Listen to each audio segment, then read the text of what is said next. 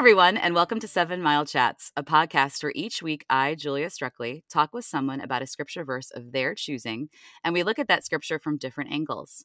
I'm a scripture teacher at a Catholic school. I've been a youth minister, and I have a master's in theology. But the purpose of this podcast is just to have a conversation about scripture and try to apply it to today's world. And today I'm walking and talking with someone I've not yet met in person, but is a connection through the Live Today Well Collective. And she's a student working on her master's of theology, so we love that. It's Alli Bobzien. Welcome, Alli. Hi, Julia. Thanks so much for having me. Thanks for being here. What else would you like to share with the listeners? Maybe like where you're from, what else you're interested in?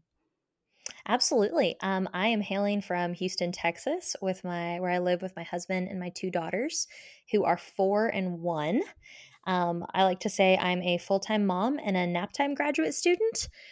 So I kind of fit it in there where it works. And like you mentioned, I write for Live Today Well, and I have a Substack. My areas of interest, both in my writing and for graduate school, are really women's roles in scripture and theology, liberation theology, and disability theology. So for all these reasons, I am so excited to be speaking with you today about Genesis 16 and Hagar. Oh my gosh, I love that too. You've mentioned so many different types of theologies that I love, so I'm excited about it. I have a couple of questions. So have you always been from Houston? No, my husband and I are actually both originally from Dallas, but his job brought us down here to Houston. And besides the humidity, we really love it here. I can't imagine. I do love Texas. I've been like all over the state. I haven't spent a ton of time in Houston, just the airport. And I feel like the airport alone is like, you can just feel it when you come off the plane. When you come off the plane, you know, like that gap between the plane door and like when you get on the into the whatever the aisle or whatever, I feel like you can feel the heat. You do, yes, and that really Yeah. doesn't change. We, if you ever come down here, you'll have to visit NASA. We live about 10 minutes from there, and it has definitely inspired my daughter, who would like to be a princess astronaut. So we are very into the space scene down here. I love that. Yeah, I totally forgot that that's like where all the rockets launched and everything. I should know that. Well, let's get into it. You've chosen Genesis 16:13, and I'm going to have, or actually we're going to read 7 through 13. So whenever you're ready, I'm going to have you read that for us, and then we'll start talking about it. That sounds great. So I'm reading from the New American Standard Bible. Now the angel of the Lord found her by a spring of water in the wilderness, by the spring on the way to shore. He said, Hagar, Sarai's slave woman, from where have you come, and where are you going? And she said, I am fleeing from the presence of my mistress Sarai. So the angel of the Lord said to her, Return to your mistress and submit to her authority. The angel of the Lord also said to her, I will greatly multiply your descendants so that they will be too many to count. The angel of the Lord said to her further, Behold, you are pregnant, and you will give birth to a son, and you shall name him Ishmael, because the Lord has heard your affliction. He will be a wild donkey of a man. His hand will be against everyone, and everyone's hand will be against him, and he will live in defiance of all of his brothers. Then she called the name of the Lord who spoke to her. You are a God who sees me. For she said, Have I even seen him here, and lived after he saw me? Another favorite translation of mine, just for that last verse, is the ESV, and that is, so she called the name of the Lord who spoke to her, You are a God of seeing. For she said, Truly, here I have seen him who looks after me. Nice. And mine says for that verse 13, to the Lord who spoke to her, she gave a name saying, You are the God of vision. And she meant, Ooh. I really seen God and remained alive after my vision. So I can't wait to talk about all the different translations and who Hagar is. So just to kind of give some context, and then we'll get into it. So we're obviously in Genesis. Hagar was Sarah's, and Sarah's mentioned here, maid. Sarah's married to Abraham. God has made a covenant with Abraham that he is going to have descendants that number the stars. And he questions, and we know the story about how Abraham and Sarah laugh because they're old and they haven't had any children. So it seems impossible.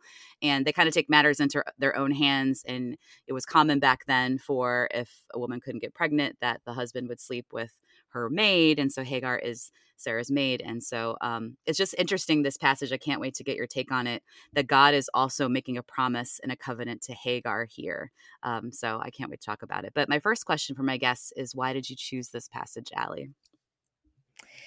So I chose this passage initially for a paper I was writing for my Women of the Old Testament class. Um, and I am extremely thankful for my professor. Her name is Beth Hayes, and she had us read some various biblical commentaries, and a couple of them were on Hagar. And I had really always seen Hagar as just a side character, kind of a footnote in the Mhm. story of the protagonists of Sarah and Abraham. And I think that as my heart has turned more towards liberation theology, more towards those marginalized people, and seeing their stories and seeing how, even though I see them as maybe um, a secondary character in this passage, it's so clear that God, he quite literally sees Hagar. um, she is actually named a theologian by many commentaries because she names God. She gives him a Mhm. name, and I was just immediately struck by the beauty of that, and by how much I had missed from seeing it from her perspective, and from really meditating it on her perspective. And so as I did that, I was just fascinated by this passage and really untangling some of what I had been taught to think about it, and then really learning how to rethink and relook at it. I think that's all really well said. I agree. I feel like growing up, she was kind of just a footnote into the, like you said, the protagonist, Sarah and Abraham, and what God's main plan was. But he does have Hmm. this beautiful encounter with her. So obviously she's, and all of us are more than just a footnote. So I think it's something worth noting. And for those who may not be as familiar, how would you define liberation theology? Liberation theology is really looking at the marginalized groups, both in society today, as well as really re-looking at or rethinking some of Scripture. So I think that, for Hmm. instance, it's it's so clear in the New Testament, particularly in the book of Luke, to see Christ's deep love and deep concern for those kind of outliers, for those people who people walked by. We have the parable of the Good Samaritan. We have who Christ, who he shared the table with. He didn't share the table only with the highest Pharisees, but instead he said, I want to eat with the tax collectors. And he was really looked down on for that. And I Hmm. think that that's really clear in the New Testament, but something that I've really been challenged by in my studies is, where do we see that in the Old Testament? The Old Hmm. Testament can seem very patriarchal and very Hmm. kind of centered on the Israelites. And yet, as I've pursued my studies, I've seen so many stories of beauty and of wisdom that are coming from foreign women that are coming from Hagar, that are coming from Tamar and coming from Ruth, these Canaanites and Moabites. And we see again and again that God honors these stories, that He loves these women and He made them integral in the line of Christ. And I, Hmm. I just I find that incredibly beautiful. And I find God's continued hand over these women and continued guiding of their stories to just be something that really fascinates me. I love that you're taking a like that your school offers a women in the Old Testament class. I wrote a paper on it. It wasn't like the course wasn't focused on women of the Old Testament, but it was an Old Testament course, and I was like, I'm going to focus. And I actually focused on Sarah and Hagar as well. And then I also looked at Judges, and I focused part of the paper on Deborah and Jael.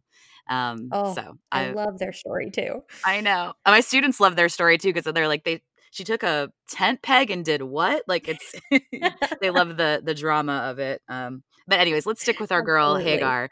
So what do you make of all the different, like you mentioned that she could be in some, aspects like a theologian because of her naming of God, and we had different translations. What would you like to say about like what she says there about God and how she names him? Um, oh goodness, so much. I think that as we're talking about names, if you wouldn't mind, I'm going to give just a Hmm. tiny bit of background as well, to add to Sure. your description, which was lovely. Hmm. So I think it's important to note that Hagar was not actually her name. Most Mm. most folks agree on that Hagar is really an ancient Hebrew word for foreigner, and so most likely that's merely what she was called by the Israelites. Hmm. And so we kind of tie into this theme throughout this passage, but of Hagar's dehumanization. Her so much of who she was just stripped away and taken away, even to the point of her name. And Mm. where we're at in the story is that she has fled because of the abuse from Sarai. Sarah, Uh, yeah. yes. And I think that something that I found in my paper that I just found really interesting is that it's the same word used as in Exodus 1:11 for what how the Egyptians treated the Israelites when they were in Mm, bondage before Moses came along. And so you have this really lovely inverted parallelism that foreshadows the slavery of the Israelites. But that's actually why Hagar was fleeing. And so you have this picture of someone who has just been beaten down and broken, and yet mhm, God looks and he sees her. And when she has this divine encounter, which is really both central grammatically and narratively to this chapter, when she has this divine encounter, you see I say you see her countenance change, but that's very much from from my own envisioning of it. But sure, yeah. you hear the difference. This is really the first time that she's spoken. This is the first time that you're hearing her voice and not just hearing about what happened to her. um, and I think that so much of that is really seeing that she is recognized. She is recognized. Her personhood is acknowledged, um, and she is just in awe that she was allowed to see God as well as that she saw Mhm, Him herself. Um, and an aspect of this whole chapter that I love, I didn't read the whole thing because that would have taken too long, but mhm, you have so much foreshadowing of this name because almost all of the verbs around Hagar actually have to do with vision. And so you have words like, let me find my note on it, but you have words like she looks down on Sarah. Behold is used in verse 2, in verse 6, in verse 11. It's really a story about sight and about who is seen and who is not seen. And Hagar really went as someone who was not seen to someone who was seen by God Himself. And I mhm, love that she acknowledges that in his name. I loved your translation that he was the God of vision. Like, oh, that's mhm, beautiful. mhm. And what were yours again? Can you say what yours were again? Absolutely. So in the Hebrew, it would be like you are El Roy. And the two translations that I have are you are a God who sees me, for I have even seen him here and lived after he saw me, or you are a God of seeing, kind of vision, like you were saying, like your translation. It is such a beautiful sentiment, and I see how this correlates so well then with liberation theology and focusing on the people who are marginalized and maybe are not seen by our society. It's such a beautiful connection. I'm sure your paper went super into it. I was fortunate enough that my research veered in a lot of different directions. Um, but I found some work by South African theological scholars, such as Classens, and then African American theologians like Okie and Gaffney. And their take on this, specifically around liberation theology, was absolutely phenomenal. Mm, And they did a really great job of explaining the portions that made me very uncomfortable, mm, um, such as like the portion that we read where the angel of God tells her to go back. Um, mhm, and that's something that kind of put a pit in my stomach. I didn't like mhm, that, and I wasn't really sure how I felt about that. Um, but they each point out that not only was Hagar the first woman in the Bible to receive an annunciation from God, we have mm, men who have received annunciations previously, but she was actually the first woman to receive it directly from God.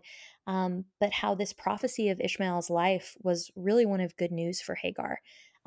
Personally, I don't know how I would feel if God was like, your child is going to be wild and he's going to be right. against everyone.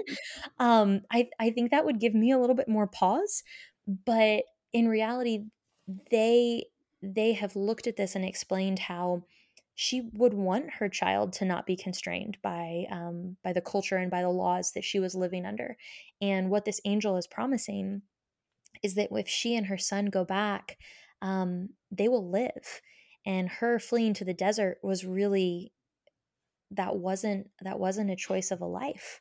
Um, and she had found a well, but she probably wouldn't have lived long had she stayed out there. And so, really, this angel is coming to her and saying, "Your life is of value, and your son's life is of value."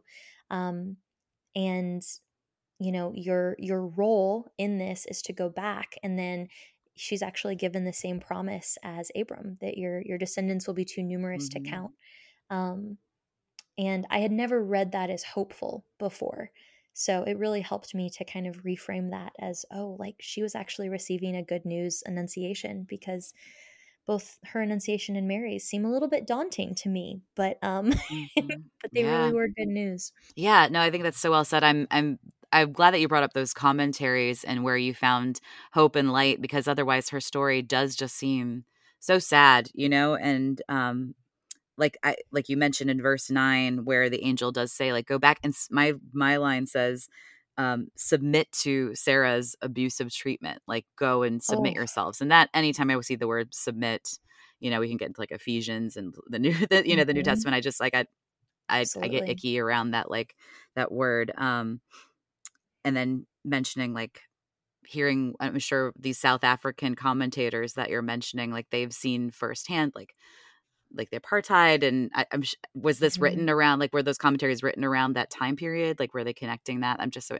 now we're getting nerdy. Now we're getting real, like, I want to know the details. No, I'm all about that. Classens, I believe, she actually did some work. Her paper is called Just Emotions, and she's Hmm. looking at the justice of anger, the justice of Sarai's anger, what Hagar would have been feeling in all of this, and Hmm. really what she drew into question was highlighting the abuse that Sarai, becoming before she became Sarah, the abuse that she was um, heaping onto Hagar may have been Hmm. endangering the life of Hagar's child.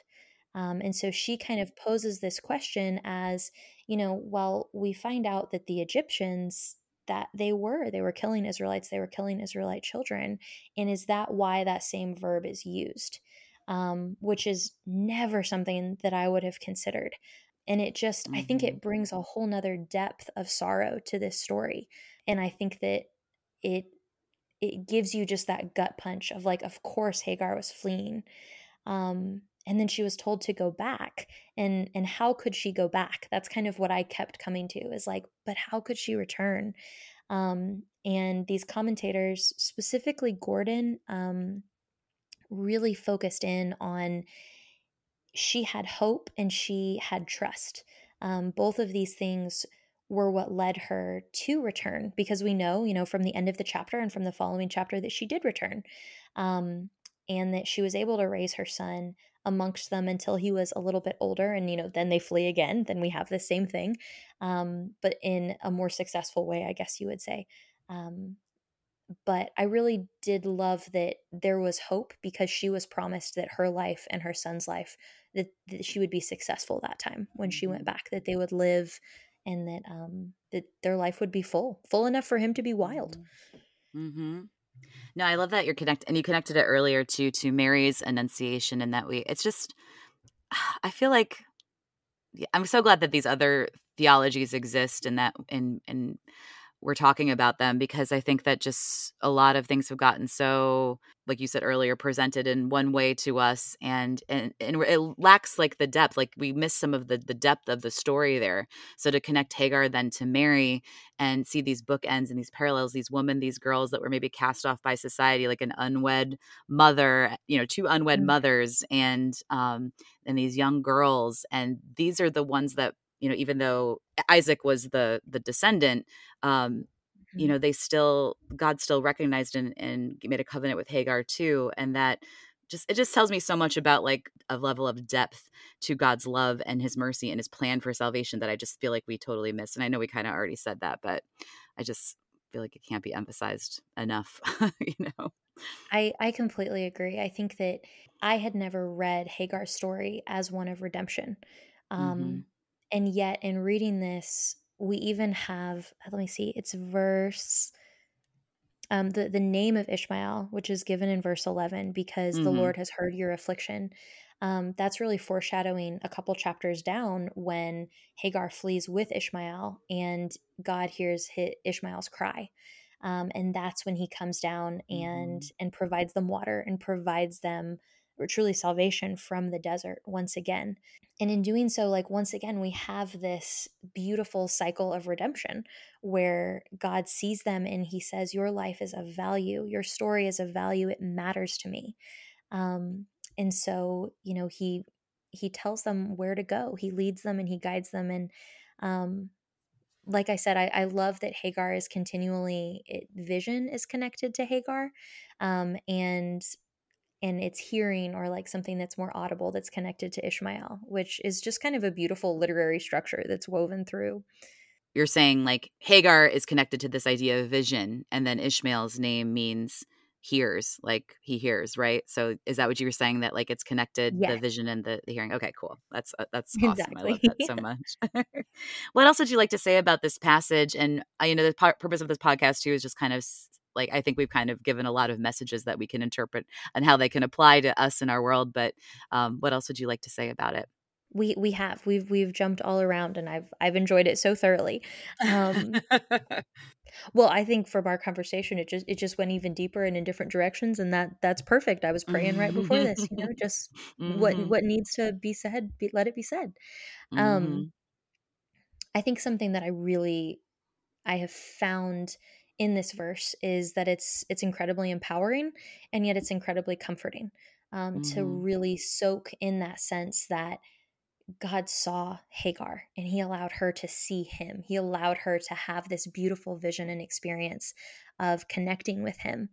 Um, and I think that in that, it also challenges me for what is God asking me to see him in, be that situations or people, Hmm. and really what challenges is he asking me to face in faith of his promises. And I think that this challenge really, it applies both to Sarai and to Hagar. Had Sarah trusted in that covenant, in that promise, then we wouldn't have had this story. And yet we have the example of Hagar, who did trust. She received that annunciation and she said, I will go back to a horrible situation because I trust in God's word, that I will survive and that my child will survive. And I think that call to trust, um, this is just a great example that it can be intensely difficult, but I think that it definitely has made me consider, um, where am I called to in that? While you were speaking, I was thinking about, so for we're in Lent right now, but this will probably come out during the Easter season. And so for Lent, I've been using, I don't know if you're familiar with Brick House in the City. Um, Yes. yeah, so like those resources. Live Today Well has amazing resources, but also I like to use some of Brick House in the City's resources. And so I've used a book that I think came out a couple years ago, but it's called Draw Near, and it's got weekly Lenten or daily Lenten reflections. And this week has been about this sister from New Orleans, Henrietta, and the last name is escaping me. But essentially, she was a free person of color but wanted to be a religious sister, and no like white order would take her. And so Mm. she just like started her own. She continued to serve the poor, even though the bishops and everybody was like, no, no, no. She just continued. And like, I just, it's easy to get down about society and how, maybe oppressed we feel in certain, like, even though we're people of privilege, you know what I mean? Like it's just still, Mhm. there's things that make get us down. And I'm like, but I look at this person who persevered because of their call, and like genuinely felt that call, and like didn't let anything, like real hardships, get them down. And so I don't know, I'm connecting that to Hagar a little bit in my mind too, of like going back and like, even though putting yourself in a place of danger, even though you feel like you're rejected, like you've been persecuted against, it's just, I don't know, really inspiring stories. Sad that it has to, like, that these stories exist, because you were mentioning like if the Sarah thing hadn't happened, then maybe this wouldn't have happened to Hagar, and we can get Mhm. redemption and good from suffering, which is what our faith is about. But man, those sad stories are hard. They're inspiring, but but like, it's like, why do they have to happen that way, God? But why did Jesus have to die on the cross? I don't know, I'm rambling, but Ex you know what I mean. No, I think it's a very good rambling, and I think so much of this was empowering in the sense that I recognize that God saw Hagar and he saw her story and he said, "This is of value. This is important to me. You are important to me." Hmm. And really, as I focused on this text, just taking the time to sit with Hagar, to sit with these women in the Old Testament and mull over their stories and their cultures, and be gleaning their wisdom. And I think from this one, so much of it was just the promise that your story is important too. Mhm. And I think each one of us just taking that promise to heart today, that God looks at your story and he sees you and he sees every piece of it and says, this is important to me. Um, and that is just incredibly, incredibly humbling. But I think it's also something that is challenging as well. Like, I think that it Mhm. challenges us because he sees our stories in that way and because he sees that beauty and importance in them. I just think as I get older and even teaching with my students, I think we were brought up that all these people are so perfect and God gave them these covenants and they were not flawed, or at least that's the way I made them out to be in my mind. But all of these characters, when you take scripture courses, are very deeply flawed when you hear like their full stories and everything. And my students are like, well, how did God work through like David if he was like sent someone's husband to like the front lines and like killed that? Like, Mm. how is like God tight with David? And I'm just like, well, that's good news for us because we haven't done these things like this. And God's, it's showing how God through all of these stories still works and still brought about salvation, and then can do so also through our flaws. And we don't have to be perfect to serve him. Absolutely. Amen to that. Yeah. I have one last question, I think, before we wrap up. In your studies and in finding like like reading the commentaries and things, does anyone have a proposed name for what her name might have really been? They don't. I really looked for that. Um, One of the assignments, so this was a 10-week course, and each week my professor, again, who was phenomenal, she would give us a different assignment to do. And I thought they would all be more research based, but a number of them were actually more creative. And so she Mm. had us write one that was more prose, more interpretation. It could be poetry. I am so far from a poet, and so I chose prose instead. And in that, I chose one for her. Um, Mm. and that was one of the more moving experiences for me. I was kind of the mindset of like, well, this doesn't actually factor into my paper. So, let's just get through it. And then I started it and I just couldn't stop writing. I couldn't stop just like pouring out what this story would have been like from her Mhm. perspective. Um, and so, since most texts agree that she was from Egypt, I chose I chose something around like a lotus or a lily of Mhm. the Nile, something. It was an Egyptian word that had to do with some sort of flower. And I wanted to choose something that would honor her and that would honor her as more than something that was merely decorative, but something that had roots. And so I was trying to find some sort of water plant that she could be. I love that. I'm trying to think now too what I don't know. I mean, I have to research like some Egyptian terms, but the idea of like going to the woods really, or like her being sent out and then like her bravery to go back. I don't know. I feel like I'd have to Mm. find maybe something with like a huntress, or I don't know, something like that. Like, Ooh, I like that. yeah. I like that a lot. I think it's interesting to take these stories and think about them beyond the little piece that we're given. Mhm. To think about what her life looked like before and after and in the midst of it. Because again, we're not given her voice very often in the story. But Mhm. when we are, it's addressing God. Which, my goodness, Mhm. if you're only gonna get to talk a couple times, I guess that's a pretty good choice of when. Absolutely, and we honor all these other, folks that, don't really say much either. Mary has very few words as well, Hmm. um, but they're so beautiful, and this is amazing. I see we had a great conversation. We didn't know where it was going to go, and we were uncertain, but this was so beautiful. I feel like this was really um, productive and gave us a lot to think about. At the end, I give my guests the chance to plug anything. So I don't know if there's anything you want us to check out. You can mention Instagram, you can mention resources. Sure. You can find me on Instagram. I'm Bob's BOBZ dot Alli ALLI. I did recently start my own Substack, where I write pretty similar to our conversation here, just kind of Mhm. reflections on what I'm learning in seminary. A lot of them center on women in scripture, and it's called The Pondering Heart.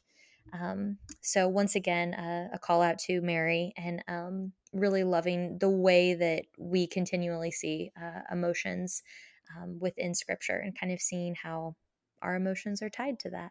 So definitely check out Alli's Instagram and all of her writings and her research because it sounds amazing. And you all can find me on Instagram at 7 Mile Chats, all spelled out, and also on Twitter at MsStruckley1, MsStrukley1.